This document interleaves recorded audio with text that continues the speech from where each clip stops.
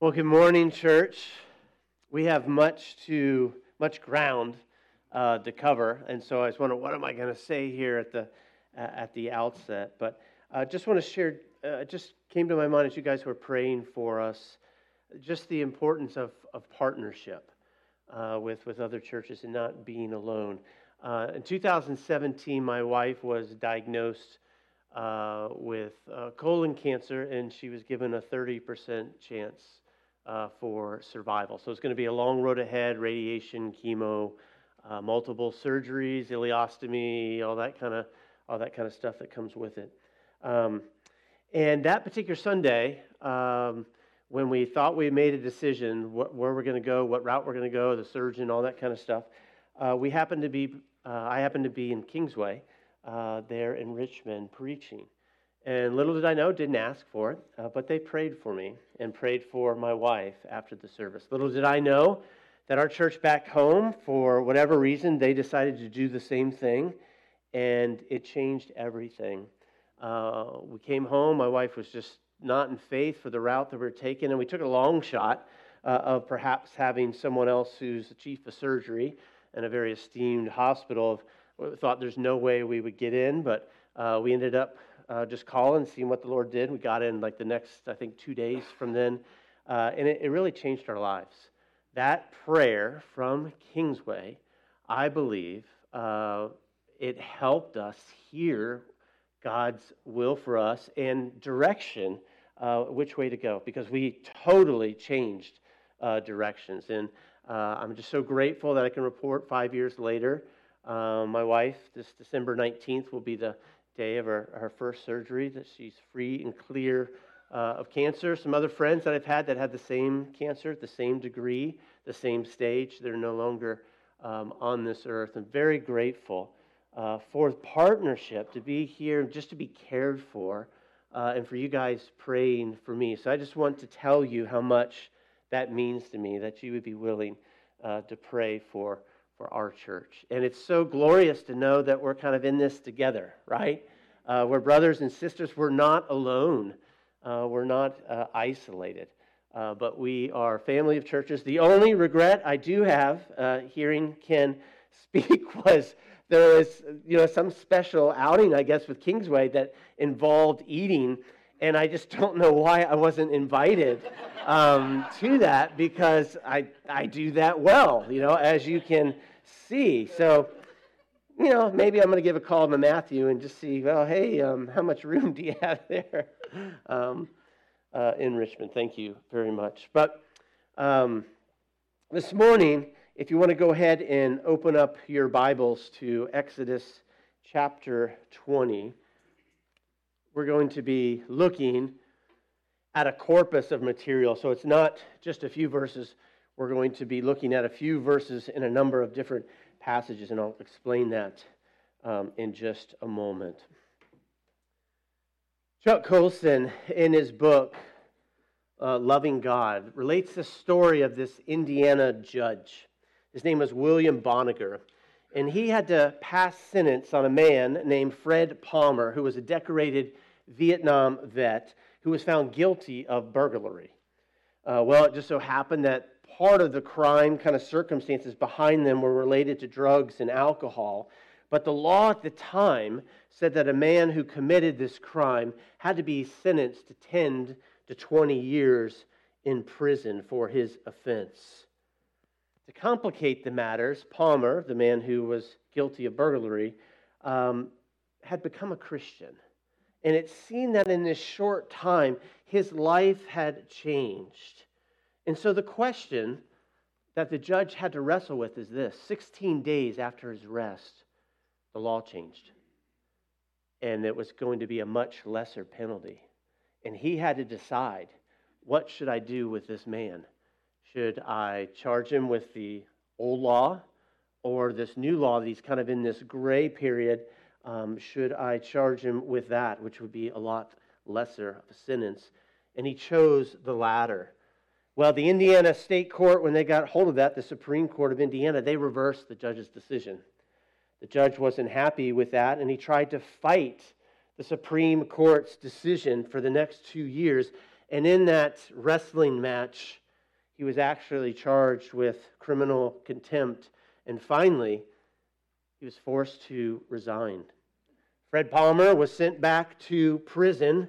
However, 20 months later, the governor stepped in and he was out of jail. But here's the point. Judge Boniger, because of his convictions, it cost him his job. It cost him his reputation. And the question I want to ask this morning to you and to me is, how do you make decisions of import like that? What's your standard?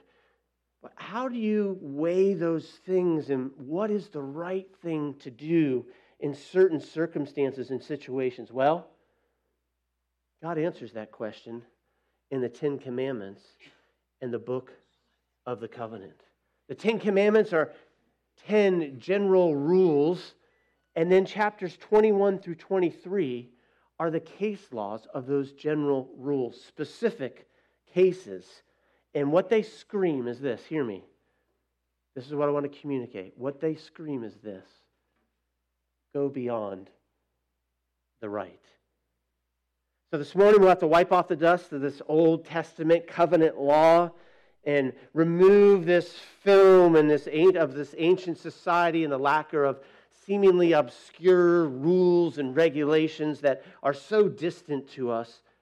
And my call to you is this: to allow Christ to shine through the centuries and jump out of these pages, the law, the Ten Commandments, the Book of the Covenant, detonating grace on your heart and exploding insight and amazement for who God is. We don't look at the law that way. The law is just a bunch of Old Testament rules that no longer have any import on our lives. But because Christ has abundantly fulfilled the law, Christians go beyond the right. This morning, if you're taking notes, we're going to look at three things: a foundation to sustain, a principle to guide, and a lifestyle to employ. Let's pray as we jump in. Heavenly Father, thank you for this day and this time, and ask that you would shine forth truth, that you would help us to grasp and understand not just the law's purpose, but your ultimate purpose in pointing to Christ and changing lives and displaying to the world who you are. We ask it in the name of Jesus. Amen. A foundation to sustain. If you would, open up your Bibles to Exodus chapter 20. And I want you to notice that Exodus 20 is the famous passage where we get the Ten Commandments. But I want you to notice something from Exodus 20. I want you to notice the first two verses.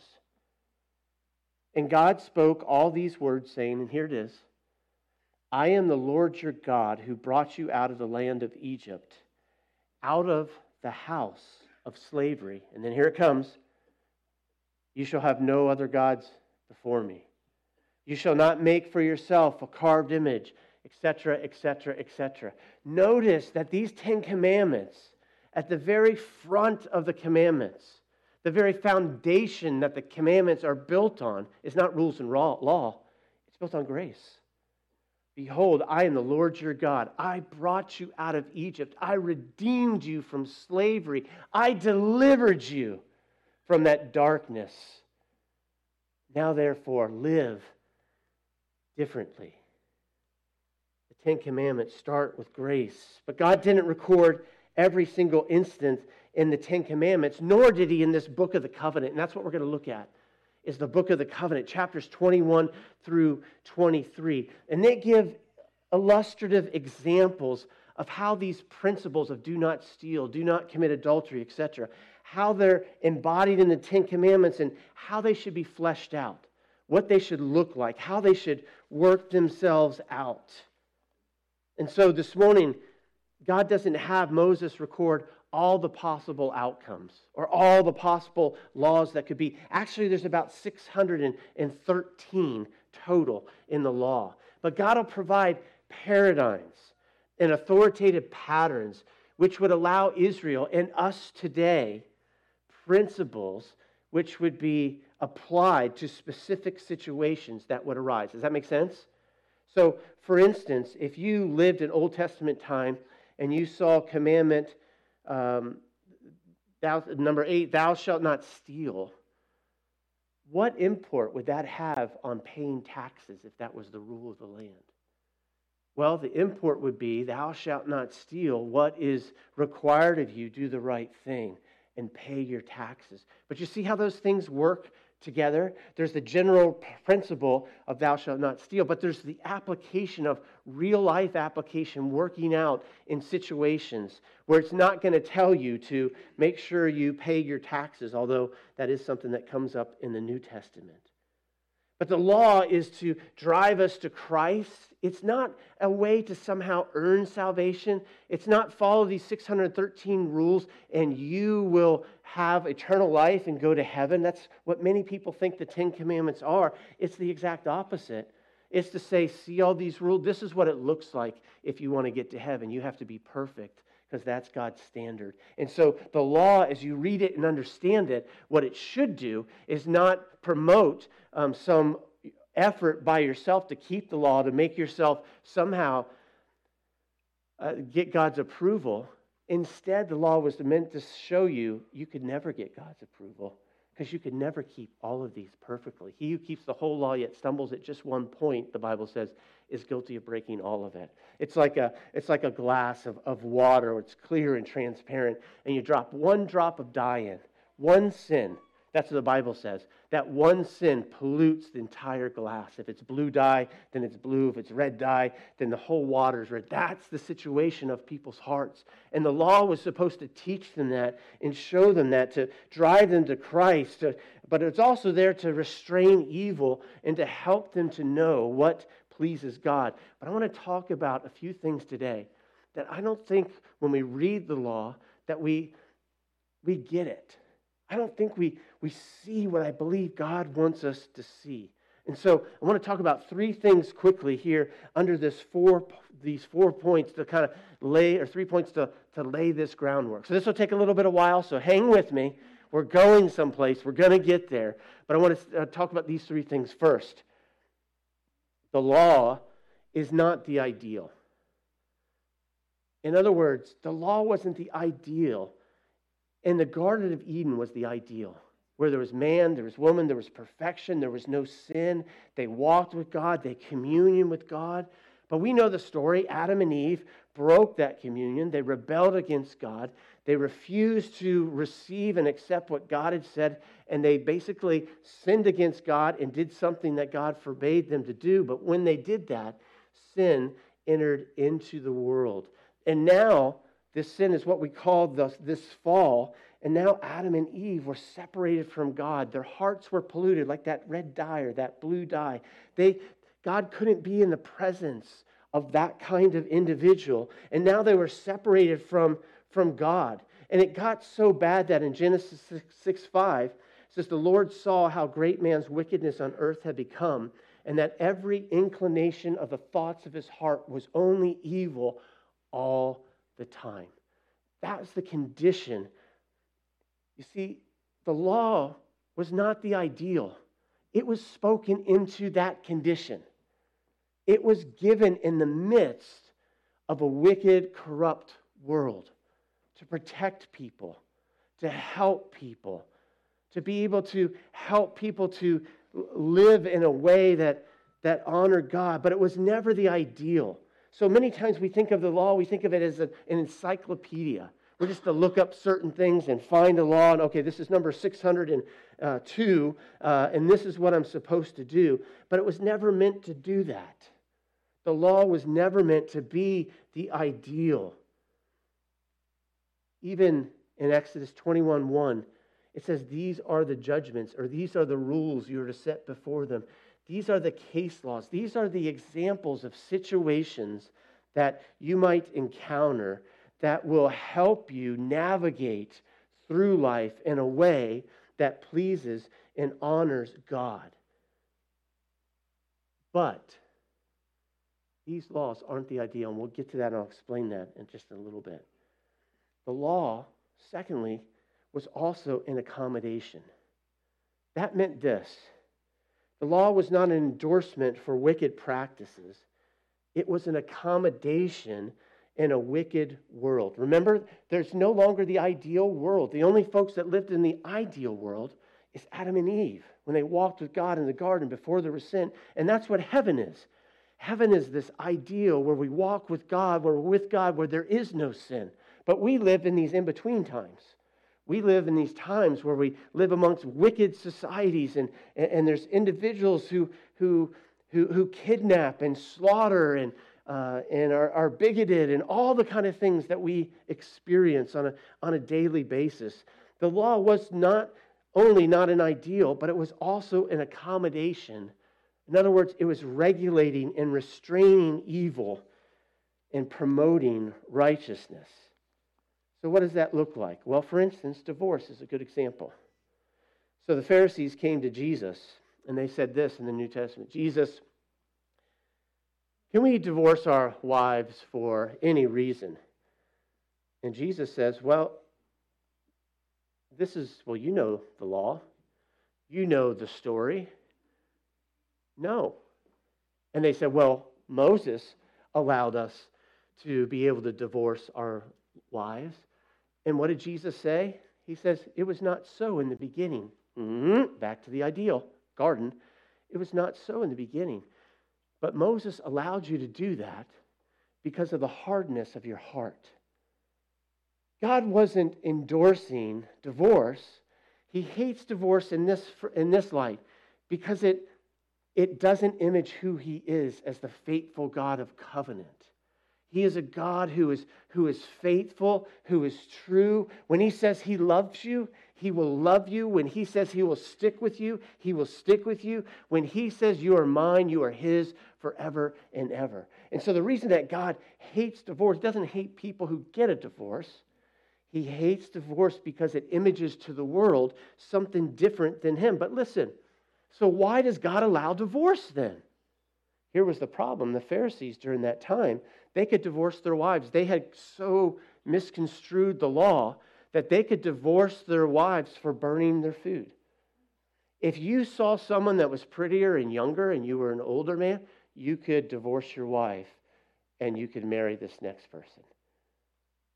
And the Bible says no, and Jesus is saying no, it wasn't that way from the beginning. But do you see how the inclinations of the heart are evil and wrong? And so what happened? So God instituted divorce. Moses allowed it because it forced the men to publicly go and give a certificate in order to protect that woman. Because the woman, without being married, was destitute. And it protected her. And it allowed her to be able to get remarried. But you see, the law wasn't the ideal, but it was an accommodation as well. So even in divorce, it was not so from the beginning. You remember the man's to leave his mother and father and cling to his wife. They were to become one flesh. That was God's intention.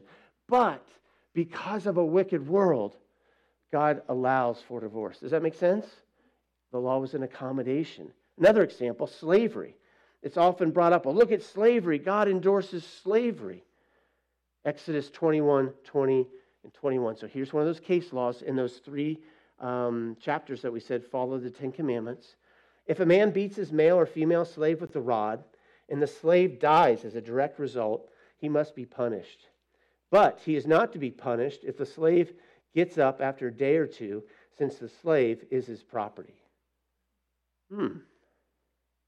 Is God saying, hey, it's okay to beat your slave, but just don't beat him up till they die?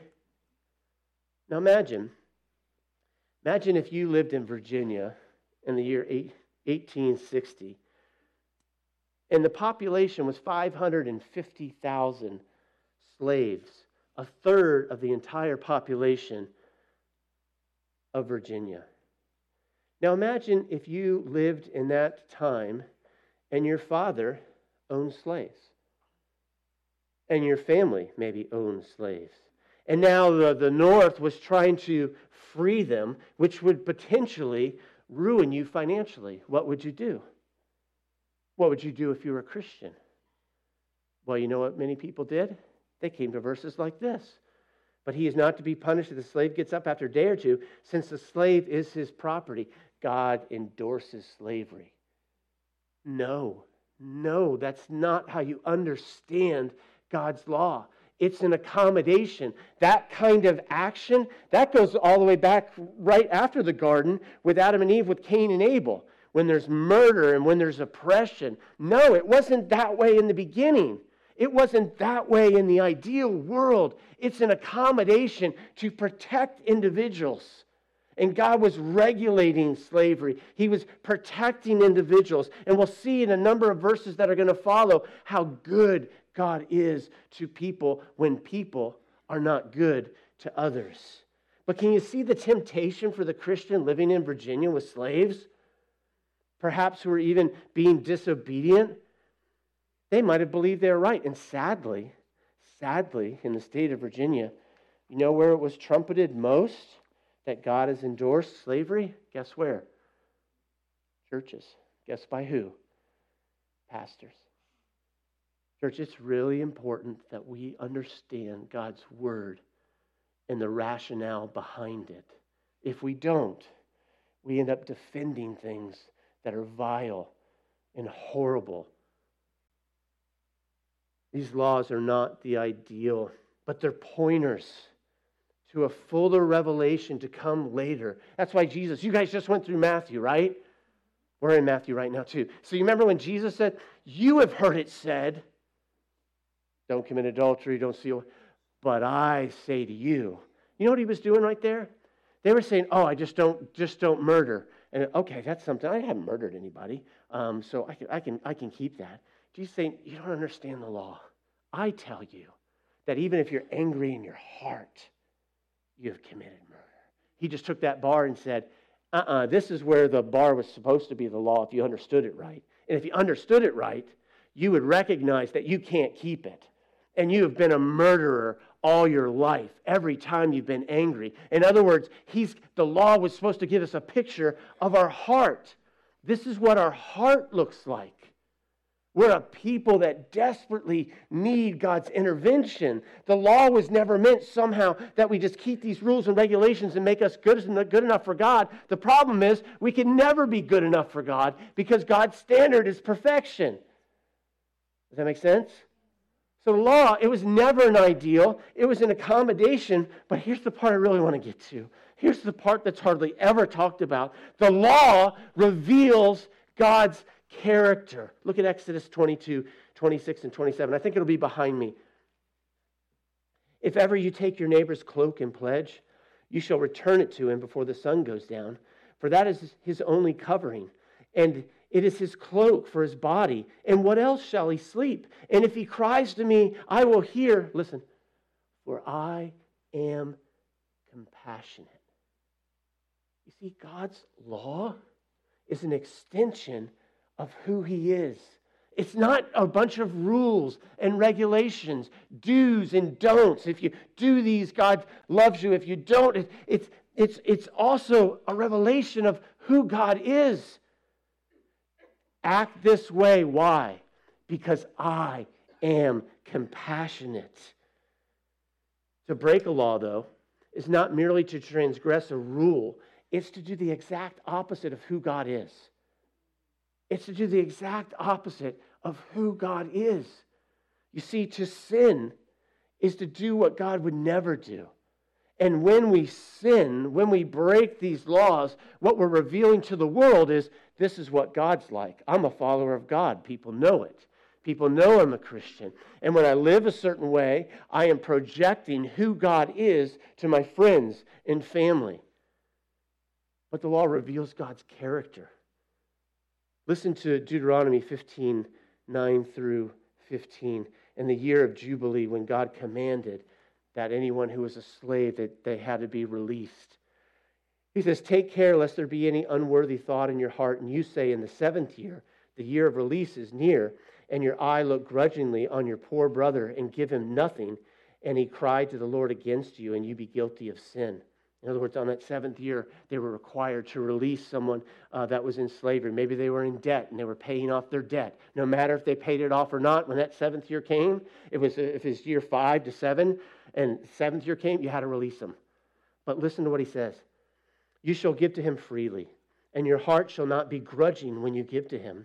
Because for this the Lord your God will bless you in all your work that you undertake. For there will never cease to be poor in the land. Therefore I command you, listen, you shall open wide your hand to your brother, to the needy and the poor in your land. If your brother, a Hebrew man or Hebrew woman, is sold to you, he shall serve you for 6 years. In the 7th year, you shall let him go free from you, and you shall let him go free from you. You shall not. You shall let him go. You will not let him go empty-handed.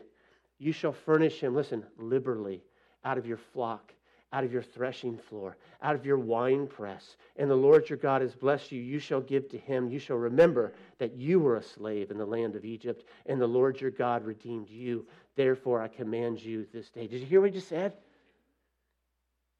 Not only are you to free him, but you're to free him liberally. You're to supply him with wine, with food, with goods. They've been working for you for 7 years. They have nothing. It's like they've been in prison, and they're coming out. What are they going to do? They're going to be destitute. Well, not you, because you're a follower of me. And this is how I respond. This is how I act. This is who I am. I say, open your mouth, and I will fill it. This is how you're to treat a slave, unlike any other in all the world.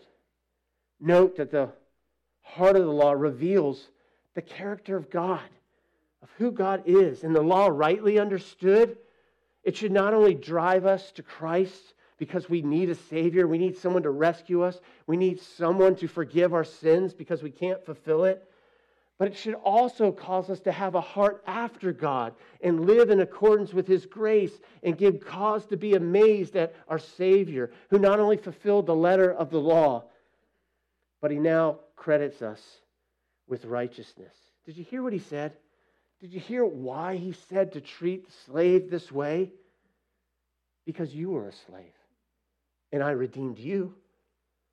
Therefore, I command you to do the same. When you do that, you're speaking to the world. You're shouting to the world. This is who God is. Now act that way. I'm the Lord your God who brought you out of Egypt. Have no other gods before me. Make no graven images. Do not commit adultery. Do not steal. Do not lie. Why? I don't steal. I don't lie. I'm not unfaithful. I want you to image to the world who I am. And the law does that. It brings forth God's character. They were to point to God's glory. Look what Deuteronomy 4, 7 and 8 says. I don't have that up behind me, but turn in your Bibles if you have that verse really quick. This is what was supposed to be the response of the nations around when they saw people understanding the law, not using the law to say that slavery is right and good and this is why we're doing it. But instead, the law should reflect who God is. Look what verse 7 says. Deuteronomy chapter 4. For what great nation is there that has a God so near to it as the Lord our God is to us whenever we call upon Him? And what great nation is there that has statutes and rules so righteous as all this law that I set before you today? That's the intention of the law, to show the character of God. And oftentimes, that's totally neglected. Okay, so that's kind of the groundwork, a foundation to sustain. Now let's look at this principle to guide. The third point's going to go by really quick. But here's the principle to guide. I'll kind of, spoiler alert, be on the right. That's going to be the principle. So to make it right, when you see in verses 3 and 34, it talks about there in the book of Law, chapter 21, if an animal falls into a pit and dies, you dig the pit, you're required to make restitution. It's a conscious consideration of others. You're to do the right thing. As a follower of God, God calls you and me to do the right thing. So Israelites were required to have a parapet, a fence on top of the roof, so that when they were having dinners and all kinds of things on top of the roof, where oftentimes was the most spacious place, to build a fence. Why? So that people that are visiting, people that are your guests, people that are strangers, that if they're there, it would protect them. Yes, it might cost money. Yes, it might be labor intensive. But you are a people who are supposed to take into consideration others. Make it right, but not just make it right. Look at Exodus 22:1. You're to go beyond. If a man steals an ox or a sheep and kills it or sells it, he shall repay 5 oxen for an ox and 4 sheep for a sheep. What kind of law is that? Can you imagine? Okay, I steal a sheep, now I got to give 4 back. What's glorious is the story about Zacchaeus. You guys know the story of Zacchaeus, right? He's a tax collector. He's a chief tax collector. He's hated by the Jewish people because he's employed by the Romans who are oppressing them and in charge of their land. And he's basically, the Romans say, okay, Bruce Chick, he owes $100 in taxes. And this Zacchaeus comes up and says, hey, Romans say you owe $200 in taxes, and I got to pay it to him. And he's becoming filthy rich. People hated tax collectors. Tax collectors weren't even able to testify in a court of law. But you remember what happens. Jesus comes for Zacchaeus. He says, come down. I'm going to your house today. He goes to his house. And Zacchaeus has this epiphany. As he meets Jesus, as he hears Jesus teach, he has this epiphany. And he stands up and he says this, listen, I have done wrong. And because I've done wrong, I'm going to give half of all that I own to the poor. And if I've robbed anyone, here it is. If I've robbed anyone, I'm going to repay him 4 times. He understands the law, but do you see what he just did? He didn't just do what's right. He didn't just satisfy the requirement. He went beyond what the law said. And what did Jesus say as soon as he heard that? Today I tell you the truth. This man, salvation has come to this house. This man is also a son of Abraham. And people must have been shocked. How in the world can a sinner like that be a part of the family of God? He's unrighteous. He's filthy. He's a scoundrel. He understood the law. He understood God. This is what should mark the Christian, not just doing the right thing, hear me, but going beyond. Exodus 22:5. If a man causes a field or vineyard to be grazed over and lets his beasts loose, and it feeds in another man's field, he shall make restitution from the best in his own field, in his own vineyard. Did you hear what he just said? So if somehow you've stolen 12 olive trees, or somehow you've corrupted 12 olive trees, not only are you to restore 12 trees, but you're to give the best, the most productive of your trees of your own field. He doesn't just return them, but he gives back what? His best. Remember, it was the same with Cain and Abel? Way back when that world got corrupted, Adam and Eve's sons, Cain and Abel. Remember, Cain just brings some offering, but what does Abel do? He brings the fat portions. He brings the very best. Or how about Ruth? How about Boaz? Why are they these righteous characters? Well, because they go beyond. They do what's not just required. They're willing to lavishly give.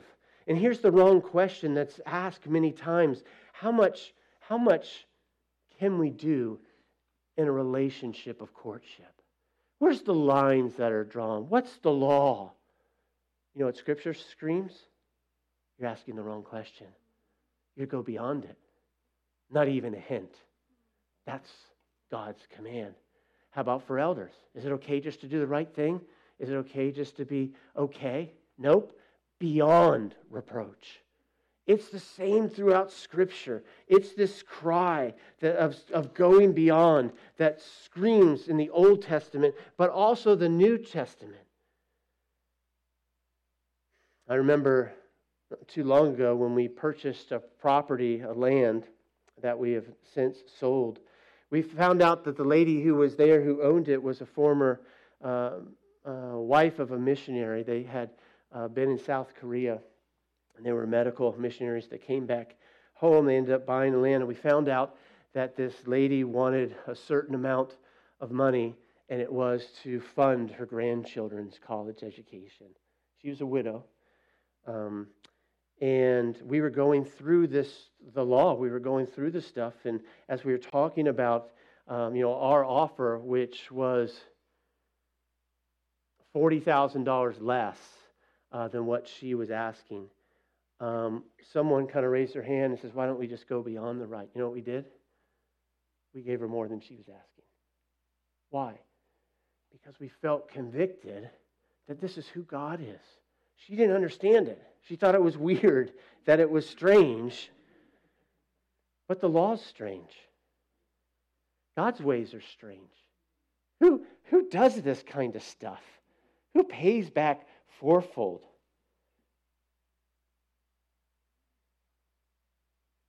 Christians are called to honor God, to make him look good. Exodus 22:2. If a thief is found breaking in and is struck so that he dies, there shall be no blood guilt for him. But if the sun is risen on him, there shall be blood guilt for him. He shall surely pay. So a burglar comes in at night, struggle ensues, death results, no guilt. Another case, a burglar comes in during the day, struggle ensues, death results, the owner of the house is guilty. How come? Well, this is why. Because life's precious. And when it's daylight, you get out. Even the person that's doing harm to you, escape from them. Get out the window, get out the door. Life is precious. That's the principle that is being held out there. So much different. Unlike Cain, who was willing just to wipe out his brother's life because he was jealous. You see, a Christian's law, the law of Christ, it's higher than the land's law. We are called to a higher calling. Why? Because we are God's image bearers. We're people who bear the name Christian, who are indwelt by the Spirit. What would happen if every care group meeting, every family night, every opportunity to participate in a mission fund or whatever it might be, if everyone went beyond the right? You're already doing it here. I saw breakfast being prepared, and I just thought, as Ken told me, I thought that's crazy. You're telling me that one person and her daughter, they're preparing breakfast for everyone that comes to Sunday school, 50 different people? What is up with that? That's a good understanding of who God is. It's a great understanding of who God is. It's my privilege, it's my pleasure to do this. Why? I know I don't have to do it. But I'm going beyond the right. Why? Because I have come into contact with a God who does that every time. And He's so blessed me. He's so changed my life that I want to serve others. Make it right. Go beyond. And then there's this concern for this little man, the one who is weak, the one who's simple, the one who's alien or an orphan. God has a heart for widows, for the alien, orphan. Why? Because they're weak, because they're helpless. It's like the person that He allowed the divorce to happen. I want to protect them. I want to guard them because society is just going to steamroll them. They're just going to use them. They're going to shame them, and I won't have that. One of my professors talked about going on a mission trip and going to the, wherever that place is where people sell their wares, typically if you've been on mission trips before. And I remember going in many times and seeing a salad I was in Haiti, I think, at this time, and see the salad bowl. And I just thought to myself, I can go to Walmart and get that for, whatever the number was. And why would I want to pay this much? But when I was in that class, he said this. He says, when I go on a mission trip, listen to what he said, I want the other guy to get a good deal.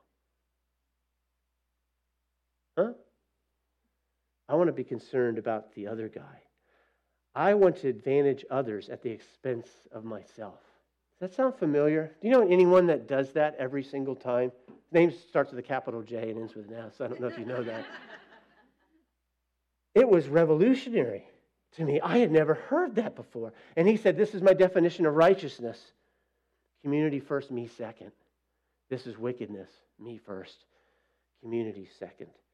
But imagine when you're selling your house.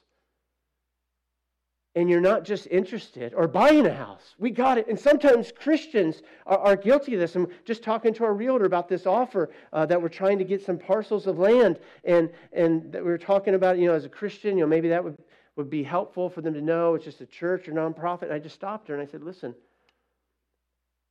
we're not interested in getting a good deal at the expense of the sellers. We want them to get a good deal too. And we think God's big enough to do both. And I just kind of left it at that. Person's not a Christian. But that's how Christians live. How will it make God look? This is the cry of Scripture. Listen to what he says in Exodus 22:25. If you lend money to any of my people with you who is poor, you shall not be like a moneylender to him. You shall not exact interest from him. If ever you take your neighbor's cloak and pledge, you shall return it to him before the sun goes down, for that is his only covering, and it's his cloak for his body. And what else shall he sleep? And if he cries to me, I will hear, for I am compassionate. If you lend money, don't exploit those who are in difficult circumstances. Yes, it is your legal right. Yes, you can do that, but don't charge them interest. If a poor neighbor offers his cloak as collateral, make sure you give it to him at night so he doesn't freeze. Don't let greed trump compassion. Why? Because I'm a compassionate God. That's who I am. And this law that I'm giving you, it's a reflection of who I am. It's a reflection of my character. When you keep it, when you understand it, when you live it, you're a correct reflection of who I am. When you don't, you're not reflecting me well. Exodus 22:21. You shall not wrong a sojourner or oppress him, for you were sojourners in the land of Egypt. You shall not mistreat any widow or fatherless child. If you do, mistreat them, and they cry out to me, I will surely hear their cry, and my wrath will burn, and I will kill you with the sword. Your wives shall become widows, and your children fatherless. What's he saying here? He says, wow, what a mean God. No, he's passionate about compassion.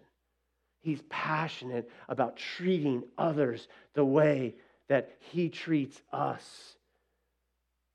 God's passionate about treating the powerless well, going beyond the right, especially to the little man, especially to the poor man, especially to the widow, the orphan. Why treat the little man well? Why? Why? We've already talked about it. It started the 10 Commandments. Why?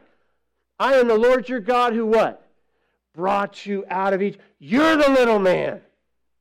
That's why you treat other people well, because you've been treated well. You've been helpless. You were enslaved. You were in darkness. You had no hope of redemption. You had no chance to get to heaven. You didn't keep the 613 laws every day, 24/7, for every year of your life. You're polluted. You're corrupt. You don't deserve mercy. But I'm compassionate. And I am a God of mercy.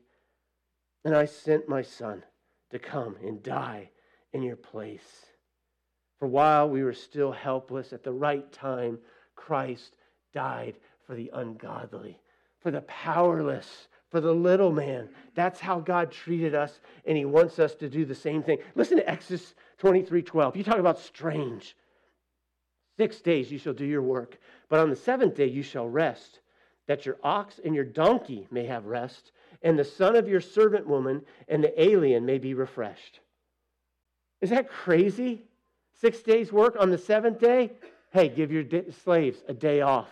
Not only that, even the animals are given a vacation day. What kind of God is that? It's a God that goes beyond the right.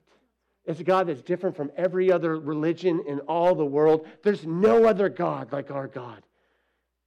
Not only did he say to do what's right, to go beyond, to be lavish and generous, but also grace to excel. Look at Exodus 23:4-5.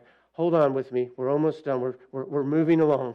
10 more minutes. If you meet your enemy's ox or his donkey going astray, you shall bring it back to him. If you see the donkey of the one who hates you, if you see the donkey of one who hates you, if you meet your enemy's ox lying down as under a burden, you shall refrain from leaving him with it. You shall rescue it with him. What kind of law is that? You're telling me my enemy's ox, the guy who hates me, the person that is doing all this wrong to me, you're telling me that I have to return the wrongs that he's given with a right? Does that story sound a little bit familiar? Kind of like Jesus and the Good Samaritan, where this one that's supposed to be this half-breed, this person that the Jews hate because they're mixed religions and they're the mixed ethnicity. And Jesus says this Good Samaritan, what does he do? Do you remember what he does? The priest goes by, he just leaves him. The Levite goes by, they just leave him. All the religious people go and leave him, but the Samaritan, he goes and binds up his wounds. Then he sends him back to a hotel, basically, and he says to the man in charge, here's money for his night's stay. And however long he stays to get well, I'll come back and pay. He's not only doing the right thing, but what's he doing? He's going beyond the right. Yes, that's the scream of Scripture. That's what Scripture says. That's what the law is trying to communicate. And so when I hear someone like Richard Dawkins blaspheme God, or another woman, Richard Dawkins is an atheist, or a woman stand up and criticize God as evil, saying Abraham to kill his son. No, listen, God stopped that.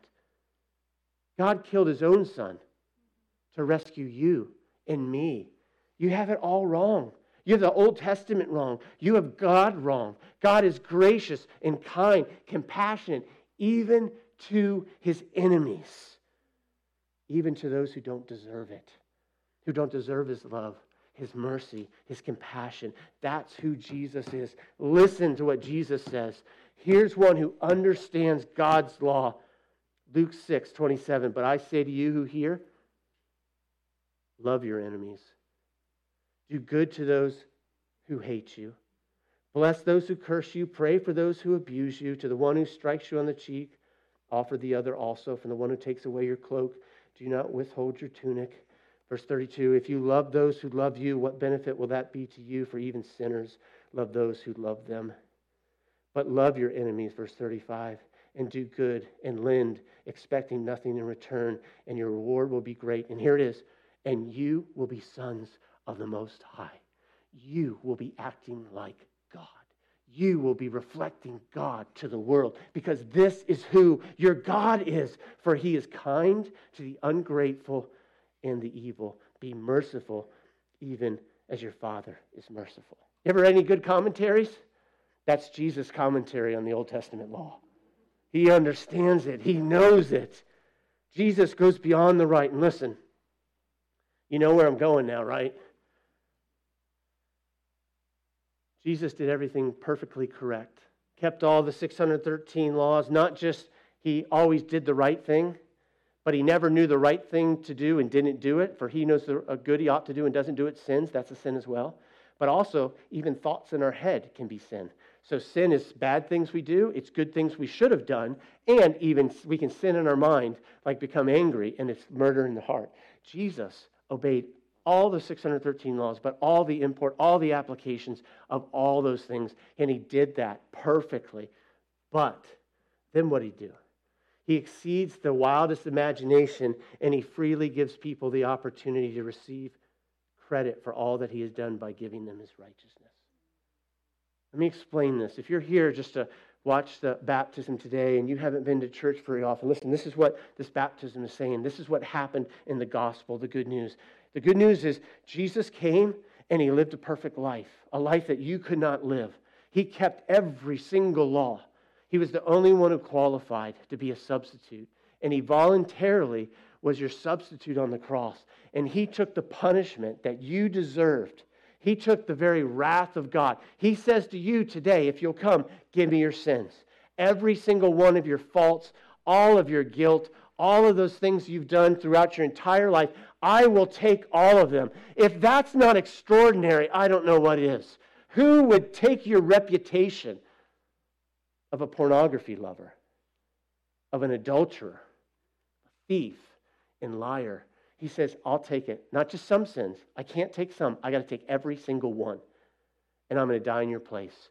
I'm going to take the punishment of God so that you can be forgiven. What kind of God is that?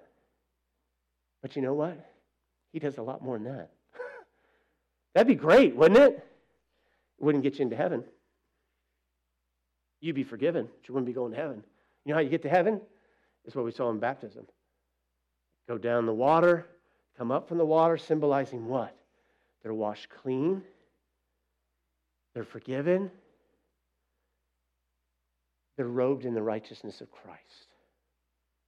Jesus says at the cross, come, give me all your sins. Not only am I to take your sins, not only am I to take the wrath of God, not only am I going to stand in your place and take your punishment so that you can be forgiven, but I will also give you my righteousness, my perfection. I will give you, if you will, a GPA. Your GPA is negative 100,000 billion zillion below zero, and his is A plus 4.0. And he says, I'll take your record as my own, take the punishment for you, and I'll give you my record, my righteousness. He goes beyond. The cross of Jesus Christ is the epitome of God going beyond the right. What kind of God not only is willing to forgive, but to give the people who have sinned against him for decades his own son, his own righteousness. Listen, it's not mom and dad. What do I need to do just to get by? No. It's what do I need to do to exceed what they ask? Not only to bless them, but to display who God is to the world. See the difference?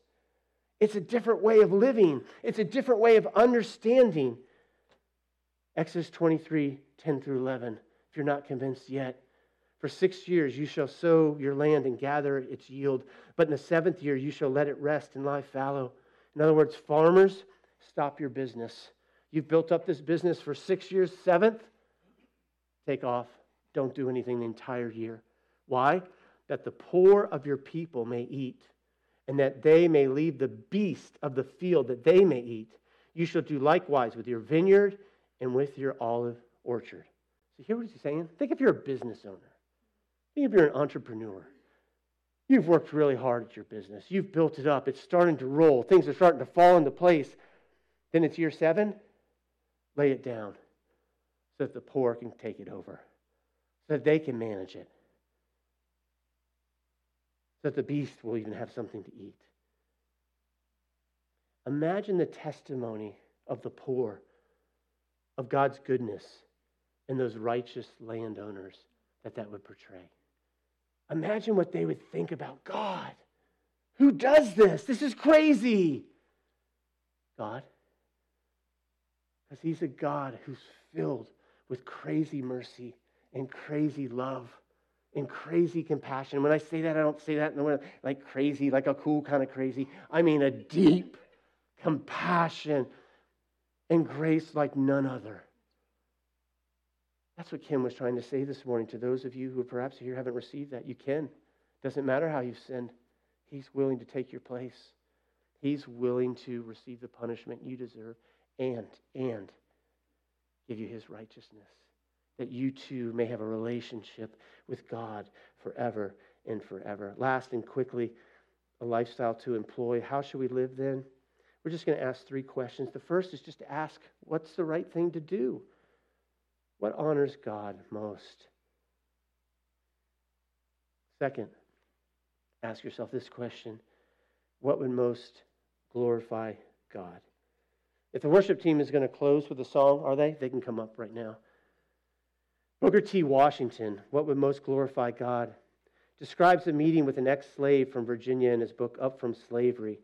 And this man had a contract with his master 2 or 3 years previous to the Emancipation Proclamation, to the effect that the slave was permitted to buy himself back, to pay for his own body. And while he was paying for himself, he was permitted to labor wherever he might go to be able to make the most money in doing so. So he moved to Ohio, and he went there.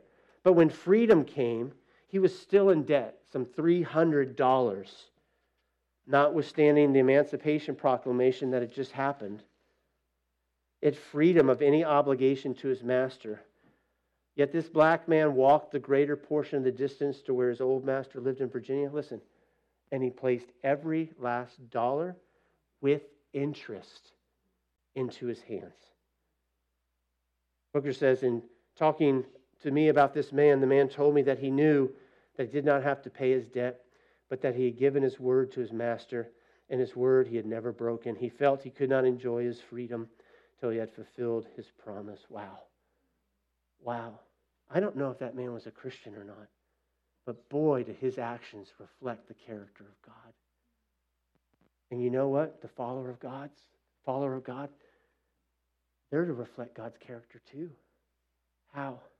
Not just by doing what's right, but by the grace of God. In light of what Christ has done at the cross, in light of the Spirit who lives within you and me, to go beyond the right. Third question simply is, how can I advantage other people? When you reap the harvest of your land, you shall not reap your field right up to its edge, neither shall you gather the gleanings after your harvest. You shall not strip your vineyard bare, neither shall you gather the fallen grapes of your vineyard. You shall leave them for the poor and the sojourner. I am the Lord your God. Now listen, this cutting of the field, in other words, leaving the edges and leaving it so the poor can have food. This is a law that was intended for national Israel during a period that they occupied the promised land under a theocracy. And so it doesn't stick today that if you're a farmer, you have to do this, obviously, because Jesus fulfilled all the law. But the ramifications of what that law stands for, the principle behind it, the character of God, would promote someone who's thinking of advantaging other people, even at times, sometimes, when it might disadvantage ourselves. Remember what Jesus said is the greatest commandment? Remember?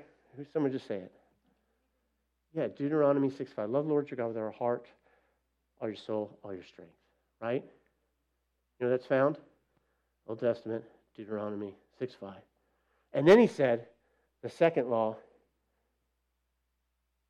is what? Love your neighbor as yourself. You know where that's found? Leviticus 19. Yep, look it up. Amazing. The Old Testament law is a reflection of God just as much as the New Testament. Does that make sense? When the Bible says God is the same yesterday, today, and forever, guess what? He means it. He means it. You know what that means for you? That means when a God promises you that if you'll confess your sins and believe that Jesus died for your sins and God raised him from the dead, you'll be saved. That's the God that we serve. Glory be to God. A foundation to sustain, a principle to guide, and a lifestyle to employ. What a privilege it is to be representatives of this kind of God. We have so much to be grateful for. Now God calls us by his grace, and because we want to image who he is to Fredericksburg, to our neighborhoods, at our jobs, in our own families. We want to show people who God is and what he's like. And listen, we can even do that with the law. We can do that with the entire Bible, because the entire Bible is a revelation of who God is.